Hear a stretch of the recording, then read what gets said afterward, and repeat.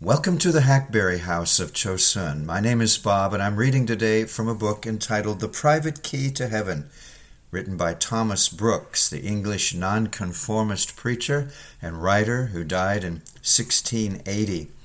He's answering objections that people have for not praying in private.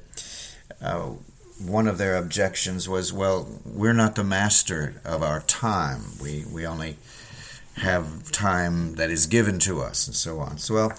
He answers, I've given you 6 answers to that objection already. There are a few more. Seventhly, he says, I answer that God is the only Lord of time. Time is more the Lord's than it is your master's, and therefore it is no neglecting of your master's business to take a little time daily for private prayer. Times do belong to providence as well as issues. And as God is the God of our mercies, so he is the Lord of our times. David said, my times are in your hand. Not only the times of his sorrows, but also the times of his comforts. Not only the times of his miseries, but the times of his mercies. Not only the times of his dangers, but also the times of his duties. They were in the hands of God. It is observable the psalmist does not say time, but times, in the plural, to show that every point and period of time depends upon the hand of God. One, complaining of those who say, come, let us walk together to pass away the time, with grief of spirit cries out, oh, until the hour be gone, oh, until time be past, which the mercy of thy Maker hath bestowed upon thee to perform repentance, to procure pardon, to gain grace, to obtain glory. That servant that borrows a little time every day to seek the face of God in a corner, borrows it rather of God than of his master. And therefore, why should his master swell, rage, or complain, considering that God never made him Lord of time? Number 8, I answer that servants should rather redeem time from their sleep, their recreations, their daily meals, than neglect closet duty a day. And certainly those servants that, out of conscience towards God and out of a due regard to the internal and eternal welfare of their own souls, shall every day redeem an hour's time from their sleep or sports or feedings to spend with God in secret. And they shall find by experience that the Lord will make a few hours' sleep sweeter and better than many hours' sleep to them, and their outward sports shall be made up with inward delights, and for their common bread God will feed them with that bread that came down from heaven. Sirs, was not Christ his Father's servant? Behold my servant, it says, whom I uphold, mine elect, or choice one, in whom my soul delighteth, or is well pleased. I have put my spirit upon him. He shall bring forth judgment to the Gentiles. And did not he redeem time from his natural rest, rather than he would omit private prayer? It says, in the morning, rising up a great while before day, he went out and departed into a solitary place, and there prayed. Christ spent the day in preaching, in healing the sick, in working of miracles. And rather than these noble works should shut out private prayer, he rises a great while before day, that he might have some time to wrestle with his Father in secret. And it came to pass in those days, Luke 6:12, that he went out into a mountain to pray, and continued all night in prayer to God. Oh, sirs, did Christ spend whole nights in private prayer for the salvation of your souls, and will you think it much to redeem an hour's time from your natural rest, to seek and to serve him in a corner, and to make sure the things of your everlasting peace? The redeeming of time for private prayer is the redeeming of a precious treasure, which, if once lost, can never fully be recovered again. If riches should make themselves wings and fly away, they may return again, as they did to Job. Or if credit and honor and worldly greatness and renown should fly away, they may return again, as they did to Nebuchadnezzar. If success and famous victories and conquests should make themselves wings and fly away, they may return again, as they did to many of the Roman conquerors and others. But if time, whom the poets paint with wings to show the volubility and swiftness of it, fly from us, it will never more return to us. A great lady, Queen Elizabeth of this land, on her dying bed cried out, "Call time again, call time again, a world of wealth for an inch of time." But time past was never, nor could ever, be recalled. The Egyptians drew the picture of time with 3 heads. The first was of a greedy wolf, gaping for time past, because it has ravenously devoured even the memory of so many things past recalling. The second head was of a crowned lion, roaring for time present, because it has the principality of all action, for which it calls aloud. And the third was of a deceitful dog, fawning for time to come, because it feeds fond men with many flattering hopes to their eternal undoing. Oh, that all this might prevail with servants to redeem time for private prayer.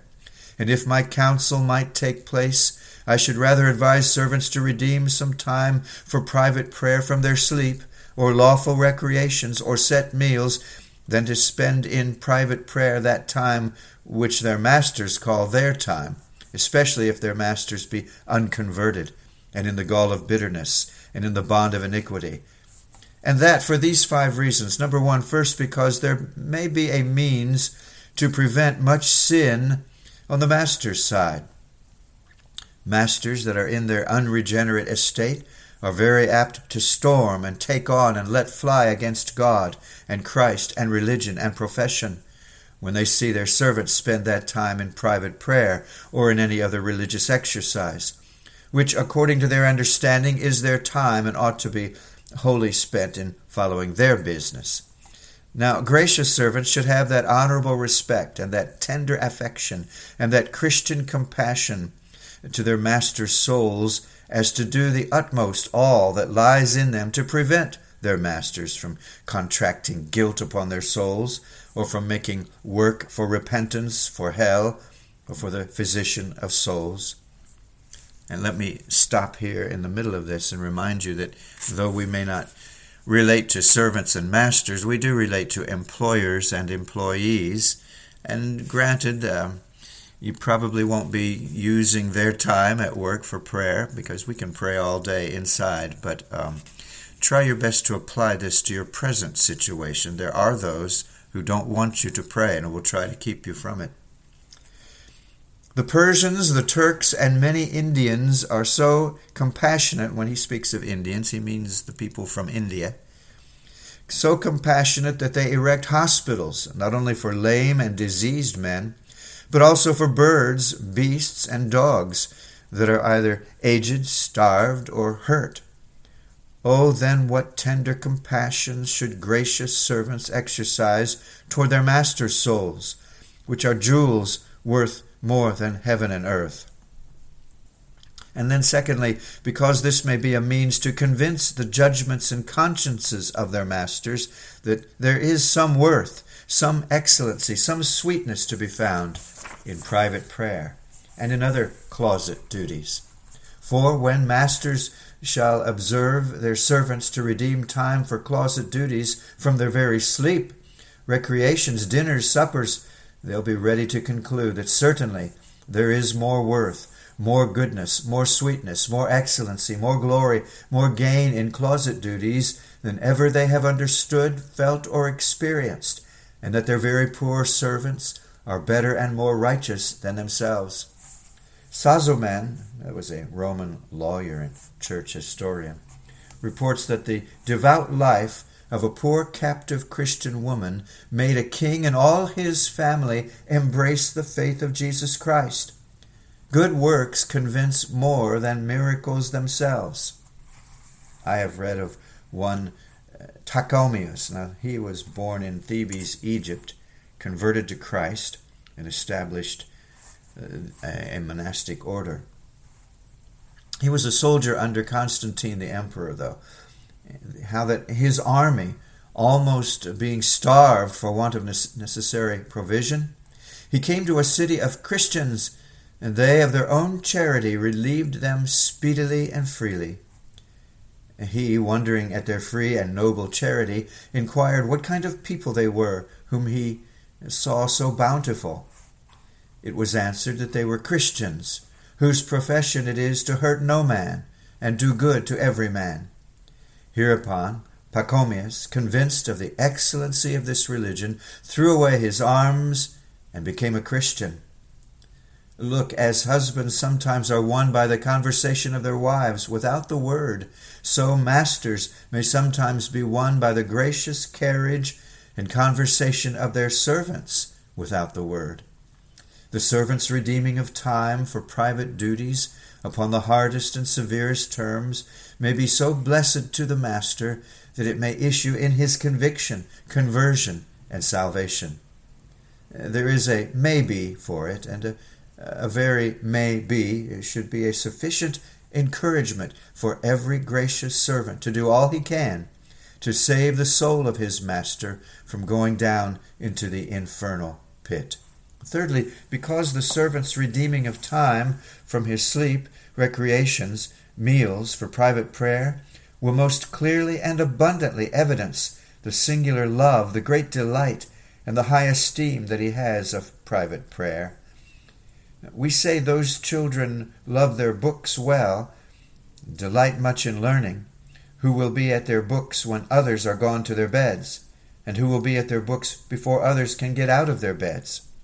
Certainly they love private prayer well, and they delight much in closet communion with God, who will be a-praying when others are a-sleeping, and who will be dressing their souls before God in a corner before their mistress is a-dressing of herself at the mirror, or their fellow servants dressing themselves in the shop.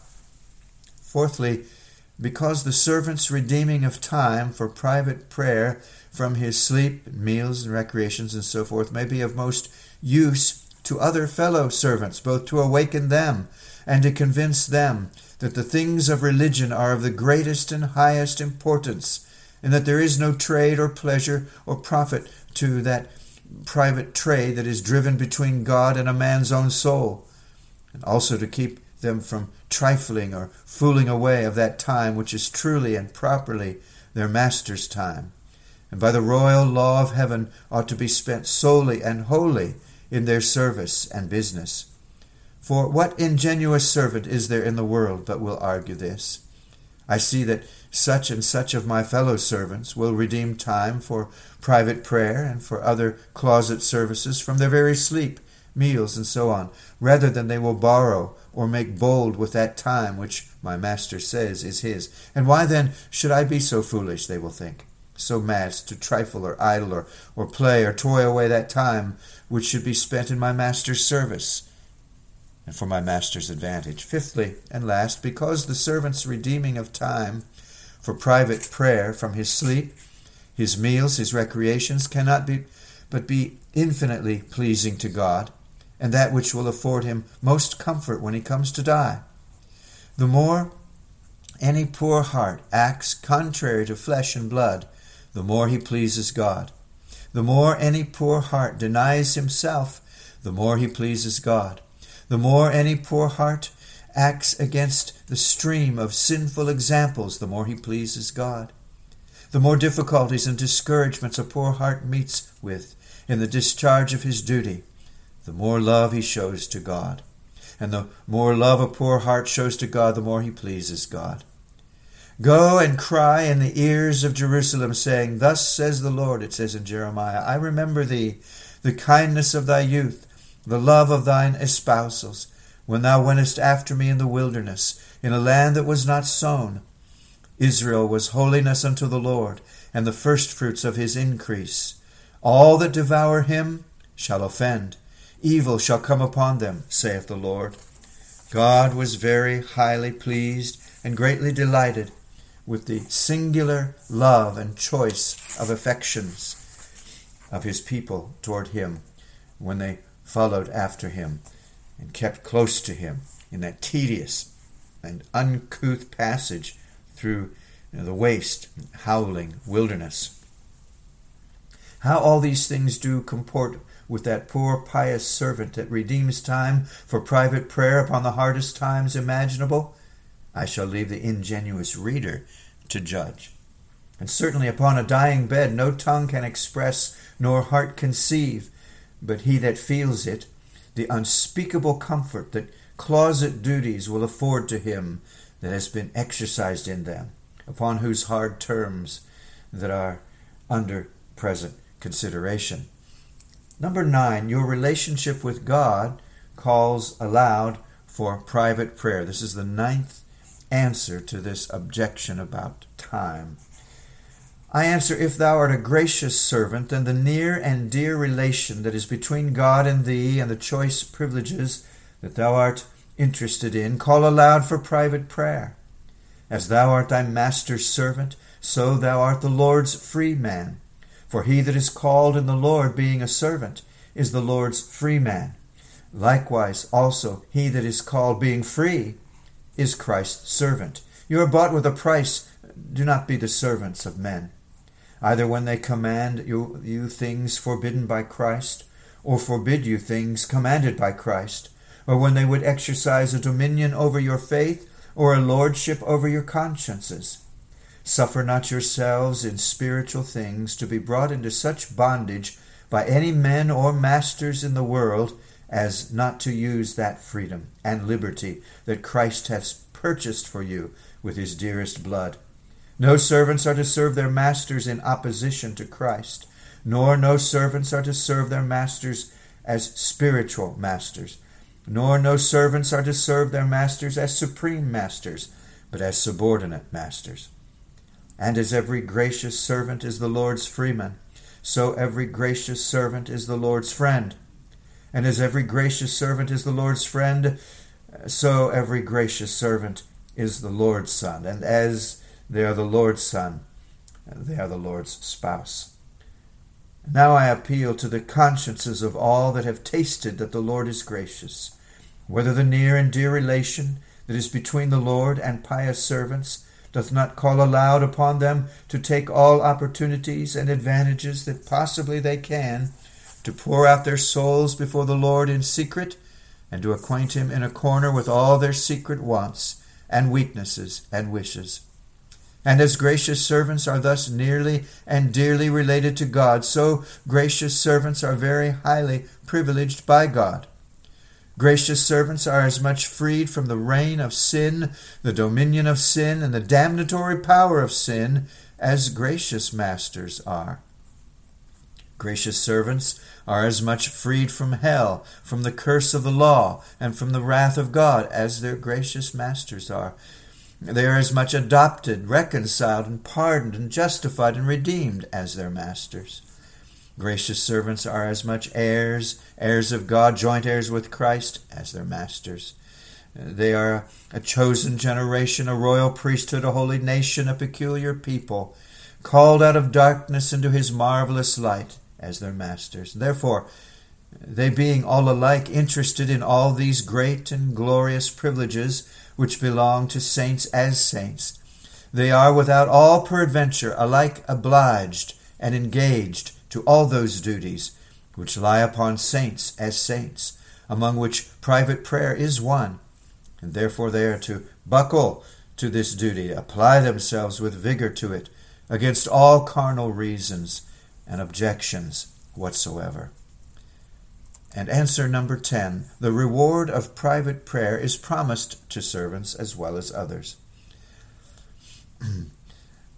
The promised reward in the text lies as fair and as open to the servant as to the master, to the bond as to the free, to the peasant as to the prince.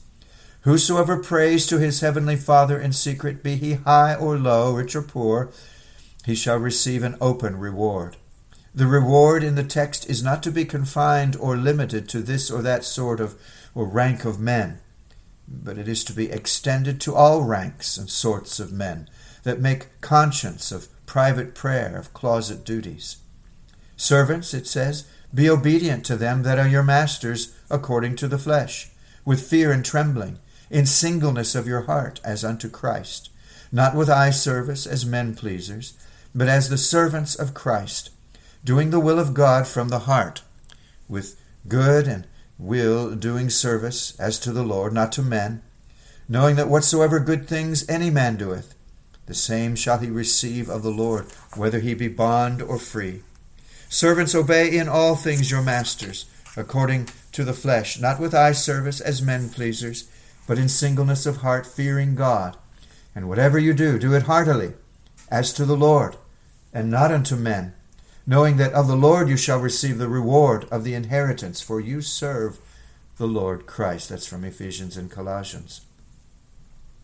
Such servants as serve their masters faithfully, cordially, and in singleness of spirit, shall receive the reward of grace and the reward of the inheritance. The meanest servant, the lowliest, that is faithful in the service of his master, shall for a recompense receive the eternal inheritance. The recompense of reward in the Scripture last cited in Romans is not of merit, but of mere grace. It's Romans 8. Because the inheritance belongs only to children upon the account of their birth or adoption. Faithful servants shall of servants be made sons, and so enjoy the heavenly inheritance. Christ is so noble a master that he will not suffer any service that has been performed to men out of conscience to his command to pass unrewarded. Oh, how much more will he recompense pious servants for those spiritual services that they perform, for his sake, for his glory. God is so liberal a paymaster that no man shall so much as shut the door, or kindle a fire upon his altar, or give a cup of cold water, one of the least, readiest, and meanest refreshments that be, but he shall be rewarded. It is an excellent observation of Calvin upon God's rewarding of the Rechabites' obedience, in Jeremiah 35. God, saith he, often recompenses the shadows and seeming appearances of virtue, to show that complacency he takes in the ample rewards that he hath reserved for true and sincere piety. Nebuchadnezzar, though a tyrant, yet being engaged in God's service against Tyre, he shall have Egypt as his pay for his pains at Tyre. It is an ancient slur and slander that has been cast upon God, as if he were an austere man, an illiberal Lord, and as if there were nothing to be got in his service but knocks and blows and wounds and crosses and losses, whereas he is a rewarder, not only of them that diligently seek him, but even of the very worst of men that do any service for him. I have read of Herod Agrippa, the same that was smitten by the angel and eaten up of worms, because he gave not glory to God, that being bound in chains and sent to prison by Tiberius for wishing Caius to be in the empire, one Thaumastus, a servant of Caius, carrying a pitcher of water, met him, and Agrippa, being very thirsty, desired him to give him some of his water to drink, which he willingly did. Whereupon Agrippa said, This service thou hast done in giving me drink shall do thee good another day. And he was as big and as good as his word, for afterwards, when Caius was emperor, and Agrippa made king of Judea, he first got his liberty, then made him chief officer of his household, and after his decease took order that he should continue in the same office with his son. Now, how much more, then, will the King of Kings reward all those pious servants of his that do not only give to him in his members cups of cold water, but do also redeem time from their very rest, meals, and recreations, that they may have some time to seek the face of God in a corner. Certainly there shall not be a sigh, a groan, a prayer, a tear let fall by a poor servant in a corner, that shall not be at last regarded and rewarded by the great God. Lyra, the Franciscan teacher and biblical exegete, says that Mordecai waited 6 years before his good service was rewarded by King Ahasuerus. It may be God may reward thee sooner for all thy closet services, but if he do not reward thee sooner, he will certainly reward thee better. He will reward thee with higher honors, greater dignities, more glorious robes, a more royal crown, even an incorruptible crown, a crown of righteousness, of life, of glory. And therefore hold on, and hold out in your secret retirements, Though some may deride you and others revile you, and your carnal masters discourage you, yet God is faithful and will certainly reward you. Yea, he will openly reward you for all the secret pourings out of your souls to his heart. Amen. Thank you for being with me today, and please look around my site before you leave. This is the Hackberry House of Chosun. This audio is being released on the 7th of April, 2023. Lord willing, we'll talk again real soon. Bye-bye.